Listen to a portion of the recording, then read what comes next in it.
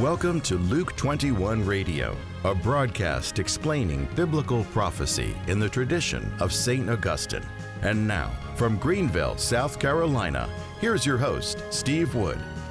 Hello, this is Steve Wood, and welcome to Luke 21 Radio. Thank you for joining us today as we try to solve a mystery.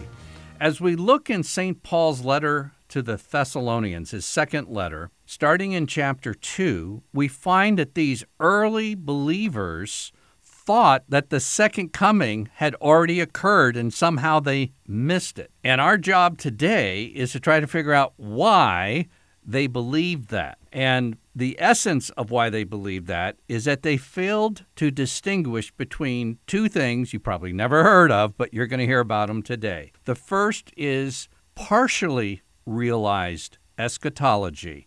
And eschatology is simply the discipline, study of the future, particularly the biblical passages about the future. So the difference between partially realized eschatology and an overly realized eschatology. This is a tough topic, so let's pray before we begin. Lord, open our eyes that we may behold wondrous things out of thy word. Amen. I'm going to take this direction to try to explain why the Thessalonians fell into an overly realized eschatology by first teaching you what a partially realized eschatology is all about. What am I talking about? Well, I'm referring to something that the biblical prophets said would occur during the Messianic age. And so the Old Testament believers and the prophets thought that the Messianic age would occur exclusively at the end of the world, or at least the end of the world as we presently know it. Now, with the coming of Jesus and the New Covenant and the New Testament, there is a great surprise. And that surprise, with the first coming of Jesus, is that a huge portion of what was prophesied about the future age arrived in the present.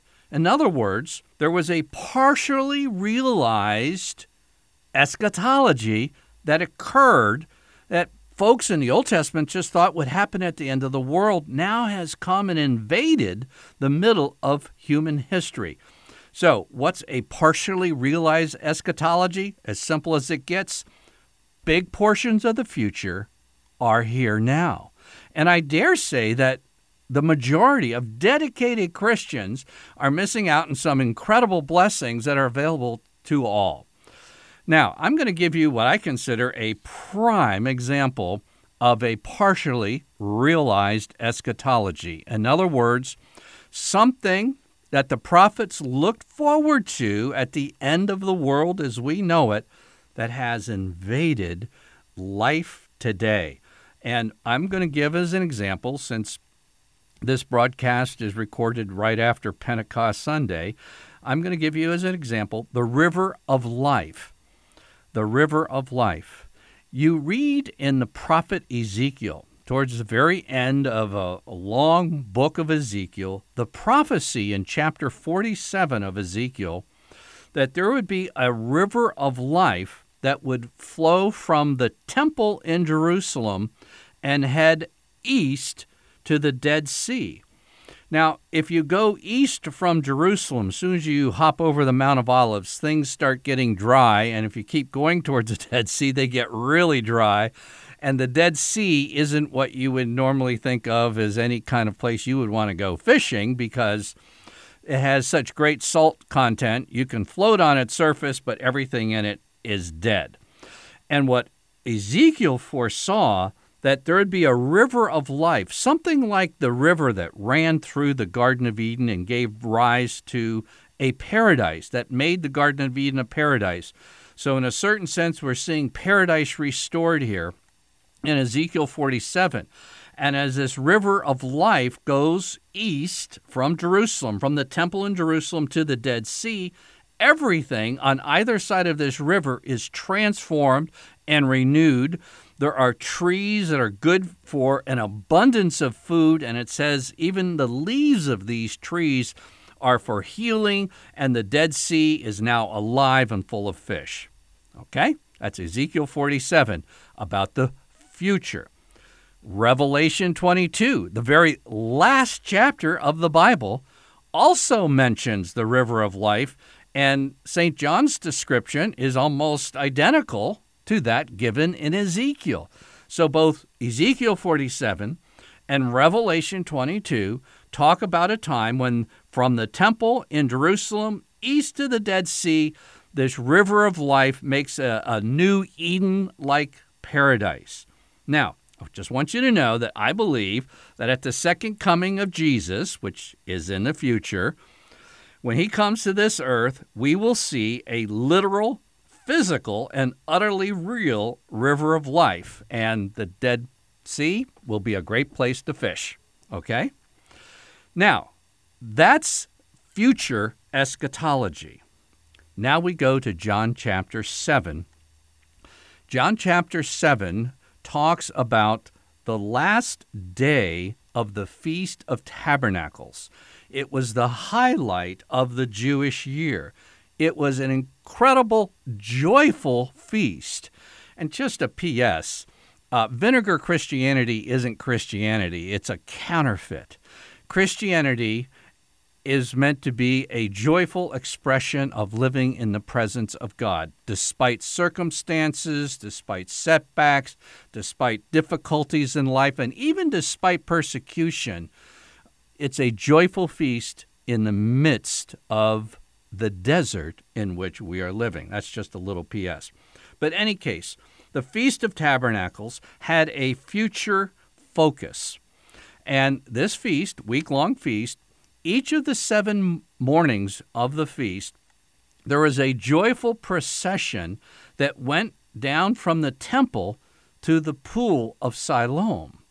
And then the priest would take a golden pitcher, dip it into the pool, as all the people would shout and sing from Isaiah chapter 12 and verse 3. I'm not going to give you my version of how they sounded, but this is what they sang. With joy, you will draw water from the wells of salvation. And this wasn't some real sleepy liturgy, because then with the water that they had drawn from the wells of salvation, symbolically, with flutes and dancing and trumpets and cymbals and intense rejoicing, the procession would go back to the temple and then pour this water into a silver funnel that went down along the sides of the altar, ran onto the ground, heading east. You see, what they were doing every Feast of Tabernacles, the highlight of the Jewish year, was to anticipate with faith-filled hearts this transforming, joyful presence of God exhibited through this living water that would run from the temple out to the Dead Sea, and everything came to life. And at the very climax of the Feast of Tabernacles, on the 7th day, the last day, the climax of this entire feast, Jesus Christ stood up and said this. And I'm quoting from John chapter 7, verses 37 through 39. Jesus said, in the midst of all this rejoicing, if anyone thirst, let him come to me and drink. He who believes in me, as the scripture has said, hold on to your seat, out of his heart shall flow rivers of living water. I mean, this is in the very context of Ezekiel 47. Now this he said about the Spirit, the Holy Spirit, which those who believed in him were to receive, for as yet the Spirit had not been given, because Jesus had not yet been glorified. But let me tell you something. On the day of Pentecost, the realized eschatology, the future, what the Jewish people in hearts full of faith and joy look forward to at the end of the world as we know it, had arrived in the Messianic age that came with Jesus Christ. The kingdom age began. And the day of Pentecost, nearly 2,000 years ago, the river of life was open. Now, I could ask you, do the young people in your youth group or your confirmation class, have they had a drink? Do they have any kind of realization of what's available now in this partially realized eschatology? The only reason I use partially is because there's going to be a real physical river of life at the end of time. But yet, right now, in the midst of time, there's a reality that can transform and renew and bear fruit and bring healing and bring transformation and change to the entire world. The future has arrived. That's what realized eschatology is all about. Now, if you were going to go up to one of the believers in Thessalonica and, that heard St. Paul teach and everything, and he wrote these letters to, and if you would mention realized eschatology, they wouldn't have the slightest clue of what you're talking about. But let me tell you this, they did have a drink. And because they had that drink, the future was so overwhelmingly present in their lives and their hearts, they could be led astray to an overly realized eschatology. So they thought the second coming had already come because they were drinking. Listen to St. Paul again, and I've tried to emphasize this in the past. It's in the 1 Thessalonians, the first chapter, in verse 5. It says, "Our gospel came to you not only in word, but also in power, number 1, and in the Holy Spirit, number 2, and with full conviction, number 3. These 3 things are all describing the overwhelming abundance and power and joy and fullness of the Holy Spirit.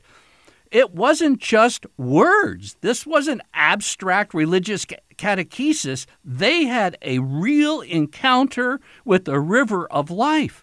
And that's what caused these people to go a little overboard, thinking, yeah, we've got it. That means the end is here.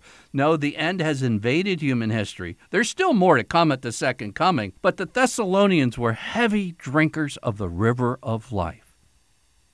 Are you? Are your children? Are the folks in your parish? Why aren't Christians today, in large measure, not experiencing that power, overflowing joy of the Holy Spirit like the Thessalonians did? I don't have time to give you a comprehensive review, but if you look at a collection of radio shows we did for Faith and Family entitled Transformative Catholicism, which are also available on Podbean, listen carefully to the necessity of believing in the primacy of God's grace as the reason we're saved, that we don't save ourselves. God saves us. And then secondly, it had something to do with the meaning of the gospel that St. Paul basically had keenly, and the Thessalonians did, which we don't, namely the kingship of Christ. The gospel is a royal announcement. The royal kingdom, messianic age of the future is now. It's invaded. That's why we have 2 comings of Christ. So those episodes of Luke 21, episodes 4 and 23, will help you out. So you've found Realized Eschatology. I'm Steve Wood, your host, and you've been listening to episode 25 of Luke 21 Radio.